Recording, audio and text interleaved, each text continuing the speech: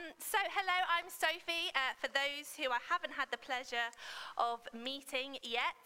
And I have the privilege of taking us through, we've got papers flying everywhere, the next part of our story of what? Jonah. Now, hopefully, it will be as interactive as possible. So get involved, get keen. We're going to hopefully have some fun. So if there are any children, you can either stay where you are or you can come near the front. And I do have some sweets up for offer if you would like to. And I've got a big bag, actually, which is very exciting. So, first question. Who is... Oh, beautiful. Come to the front. Thank you. Woo! We've got one person. Any more? Yes, even better. Yes, we've got more coming. Do you know what? We've got sweets for just coming to the front. Why not, eh? So, question number 1. Who is Jonah? Can anyone tell me? Doesn't have to just be the kids, it can be the adults as well. Oh, you don't like sweets. Right, who is Arthur, who's Jonah?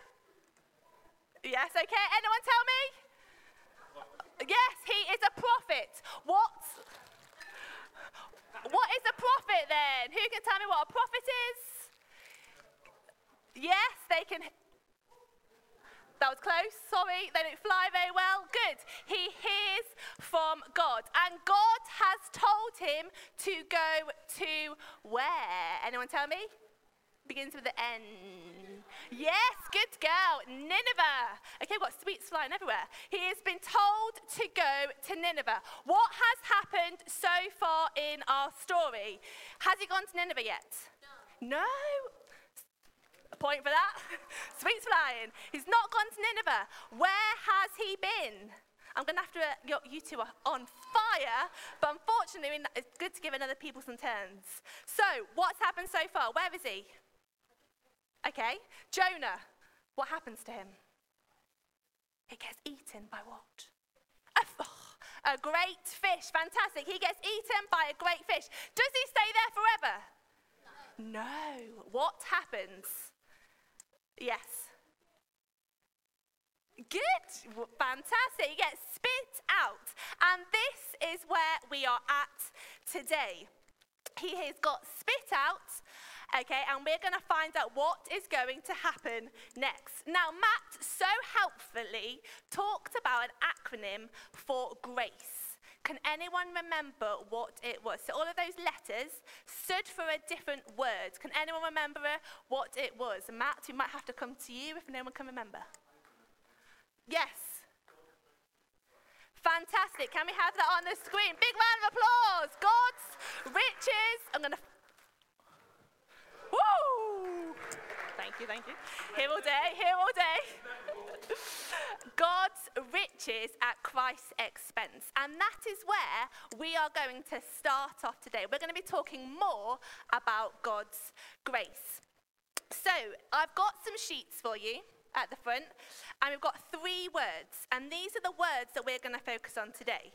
Okay, and at the back, you've got a little piece of paper that you can draw your own city. Okay, does that make sense? So I want you to stay here if possible, but Jeeves is going to hand out some sheets to you. We've got some colouring pencils. If you are sat with your parents, Jeeves will also come round to you, and you can continue colouring in those words that we are focusing on today. Okay, so Jonah's going to go to where? Oh my gosh, come on people, Jonah's going to go to where?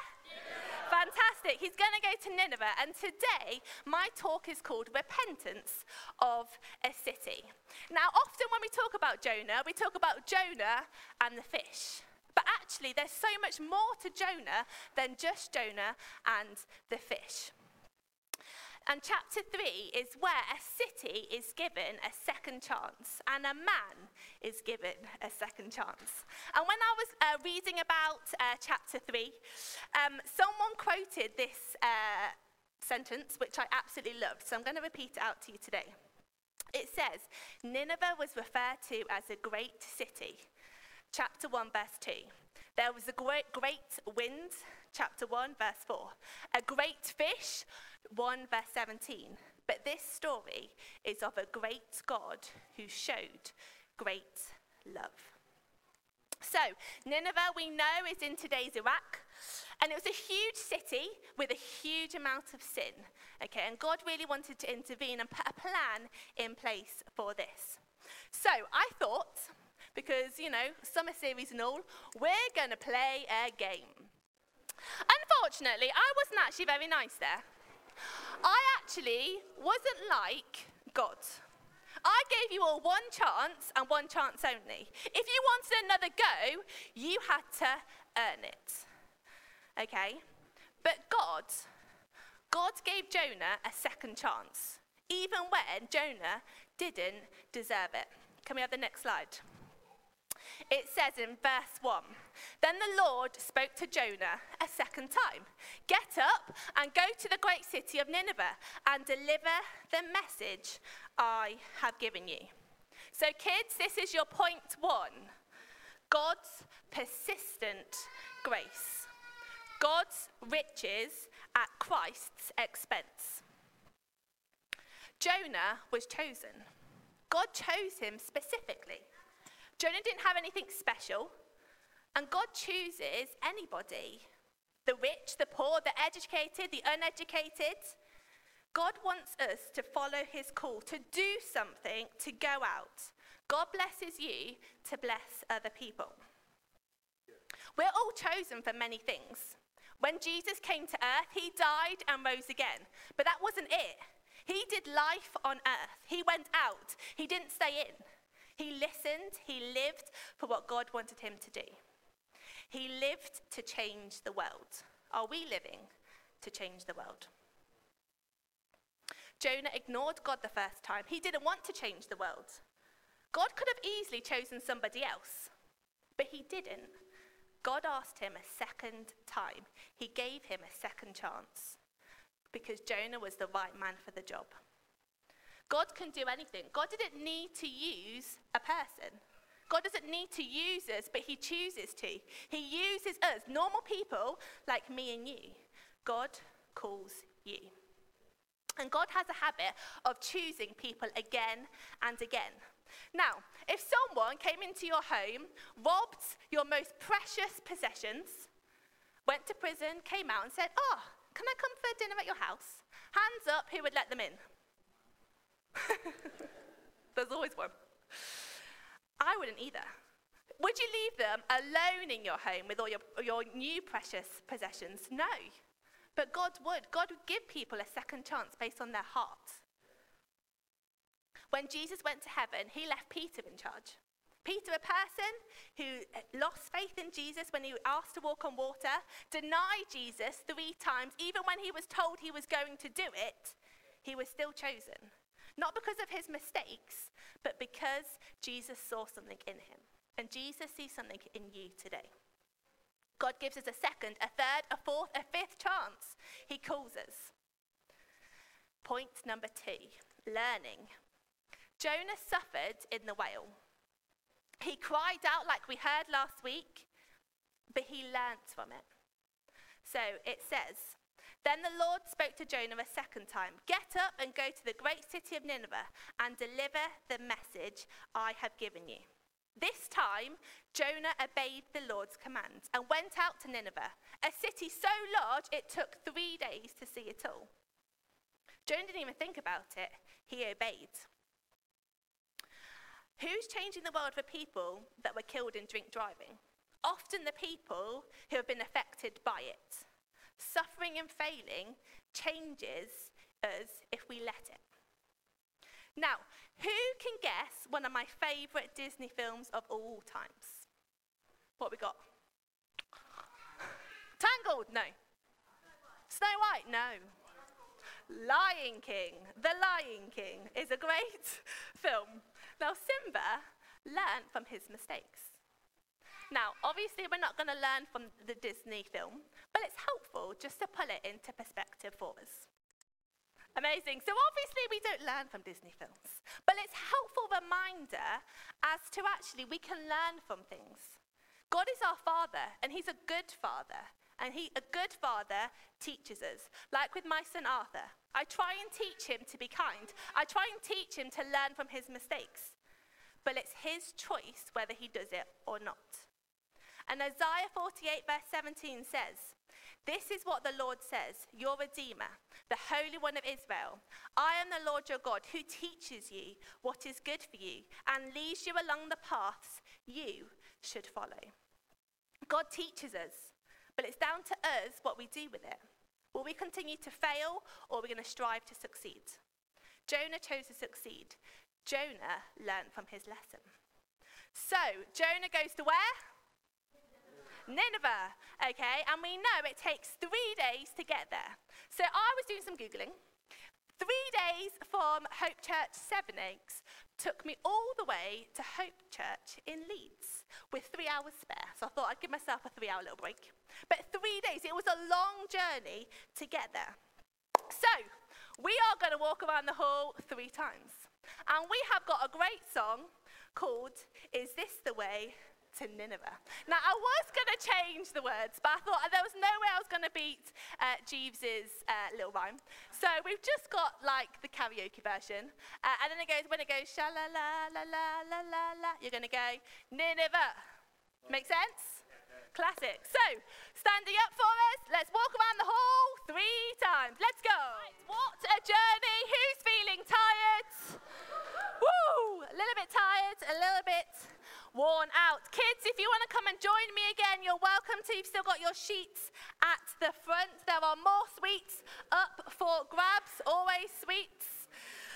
Easily bribery. So, it says, verse 4, "On the day Jonah entered the city, he shouted to the crowds, 40 days from now, Nineveh will be destroyed." What does he say? Nineveh will be destroyed. Fantastic. Well done. Right, Jonah didn't sugarcoat it. Okay, he recognized that God gave him a second chance and the Ninevites could have a second chance. Now, we do know from chapter 4, Jonah's attitude towards the Ninevites wasn't exactly positive. However, his attitude didn't limit what God did. We know from the prodigal son in Luke that the father ran to the younger brother even when the older brother thought he wasn't worth it. Same with Jonah and the Ninevites. God runs towards us. He wants all of us. Now, this one line probably wasn't his whole speech, but he said what he needed to say. But sometimes as Christians, we can get nervous and caught up in what we think we should say or shouldn't say. It causes us sometimes to not say anything. But we are called to be delivery people. We deliver the message that God tells us to, and God does the rest. God didn't say, "Get up and go to the great city of Nineveh and make everyone believe in me." He didn't say that. It's not down to us to change people's hearts. That's for the Holy Spirit to do. He doesn't request success, but faithfulness. Now, Jesus is the greater Jonah, because instead of bringing salvation just to a city, Jesus brought salvation to the whole of humanity. Now, I would love for someone to be Jonah. Who wants to be Jonah?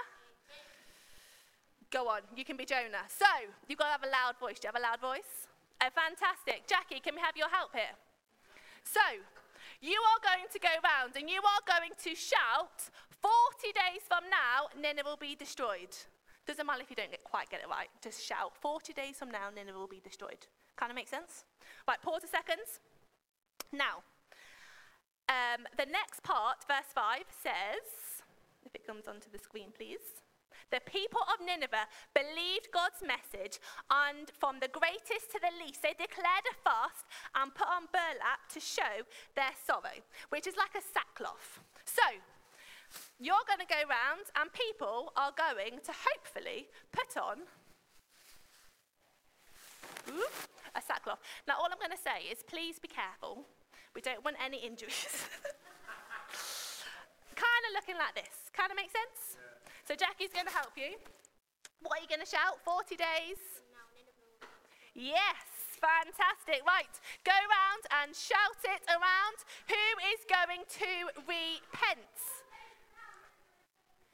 Good, keep it going.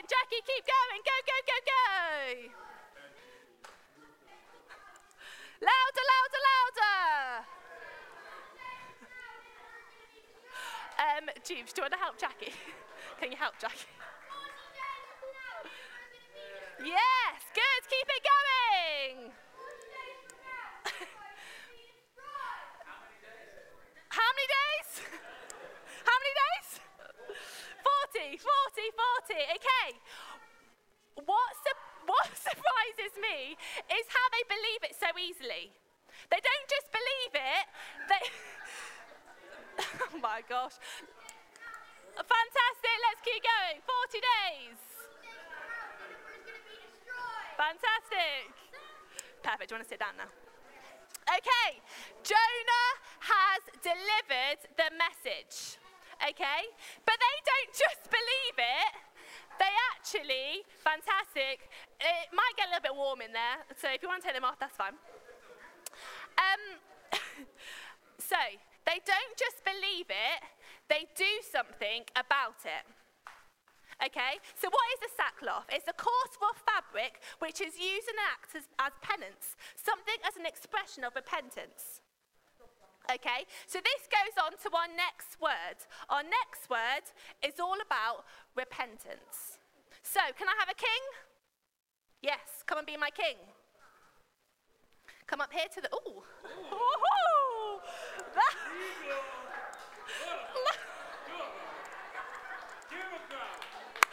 oh my gosh. We haven't, that's all we've got, I'm afraid. That could be your crown. You can have some more sweets for being so amazing. Okay, when the king of Nineveh heard what Jonah was saying, he stepped down from his throne, took off his royal robes. We can pretend. And he dressed himself in a balap. Do we have a spare one? Beautiful. And sat on a heap of ashes. Oh, we've lost the crown. Do you want to sit down? On the sack of ashes. Beautiful. Then the king and his nobles sent this decree throughout the city. No one, not even the animals from your herds and flocks, may eat or drink anything at all. People and animals alike must wear garments of mourning. And everyone must pray earnestly to God. They must turn from their evil ways and stop all of their violence. Who can tell? Perhaps even yet God will change his mind and hold back his fierce anger from destroying us. They repented. They turned away from their sins.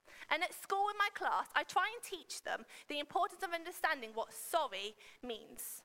Sorry isn't just a word. Okay, it's something, it means I will never try and do it again. I'm not going to hurt someone, say sorry, and then do it again. Repentance means turning away, changing. Now, a bit of a side note, Nineveh was actually destroyed later on. Unfortunately, they turned away from their sins for a while, but then went back. So this shows us the importance of genuine repentance. It's so key. Fake repentance could be through fear and wanting to avoid instant damnation. But in the end, God knows your true heart. So we know when the king heard the news, he tried to repent. They even did something with the animals. They were desperate. Praise Jesus that we don't have to wear the sackcloths every time we do something wrong. Take them off. We are free from that. Take them off if you want to. They're a bit sweaty. Take them off, take them off. We don't have to do that anymore. Because of what Jesus has done for us. He died and rose again. Jesus is the greater Jonah, as instead of bringing salvation to a city, Jesus has brought salvation to humanity. And verse 10, it says, when God saw what they had done and how they had put a stop to their evil ways, he changed his mind and did not carry out the destruction he had threatened. God showed his mercy, like he always does. Sometimes we can think we're like the Ninevites. What we have done is so terrible, how possibly could God forgive me? How possibly could God show his mercy towards me? And if that's you today, I want you to know that God wants you to know that nothing you have done or will do or could do can ever keep him away. If we choose to repent and to genuinely repent, God's mercy is greater. One of my favourite Psalms helps us understand that a little bit more. Psalm 139. I was going to read this book. This is a great book, parents, for kids if you haven't got it already. It goes through some of the Psalms in a nice kid-friendly way. But we're just going to look at verse 7 to 10. It says, where can I go from your spirit? Where can I flee from your presence? If I go up to the heavens, you are there. If I make my bed in the depths, you are there. If I rise upon the wings of the dawn, if I settle on the far side of the sea, even there your hand will guide me. Your right hand will hold me fast. Now this is only part of the psalm, so I'd encourage you to read the whole thing. God wants you to know that He wants to know you because of Jesus. Jesus has paid it all. All of our sins are forgiven. Now, I've got a little experiment, so hopefully this is going to work. This represents us. Okay, when we're born, unfortunately, sinners. Okay, and we're sinners because of Adam and Eve. And every time we make a mistake, our water gets a little bit more cloudy, a little bit more not pure. But Jesus, if we accept him into our life and fill us up to our cup, he completely changes us. Ooh. In theory, it should be a bit clearer, but still, you get the point. God fills us up to the top. Okay? He changes us so that any sin we do is no more. We are pure. We are forgiven. Jesus does that for us because of what he has done on the cross. If we ask him into our life, he changes us. He forgives us completely. So, worship bands, can I ask you to come back up? We're going to come into land. So I'd encourage you now just to stand where you are. Kids, if you want to go back to your parents, take your sheets with you. And we're just going to go through 3 points. These 3 points are really, thank you so much, are really what I felt God was trying to teach us today. It says God will call you one time, a second time, a third time. He will keep calling you, but are you listening to him right now? What is he calling you to do? That means kids, you too as well. God is calling you as well. God wants to teach us. All good parents teach their children, right? What is God teaching you right now? And are we learning from it? God might actually be calling you to repent, to genuinely turn and to change. Some of us might actually have become a Christian just because we're scared of hell. But are we a Christian to generally submit to God, to accept him into our life, to change us? This might actually be something, this might be your first time thinking, actually, I've never actually repented before. I actually genuinely want to turn and to change and to be filled with the Holy Spirit and to choose him as my Lord and Saviour. That might be you today.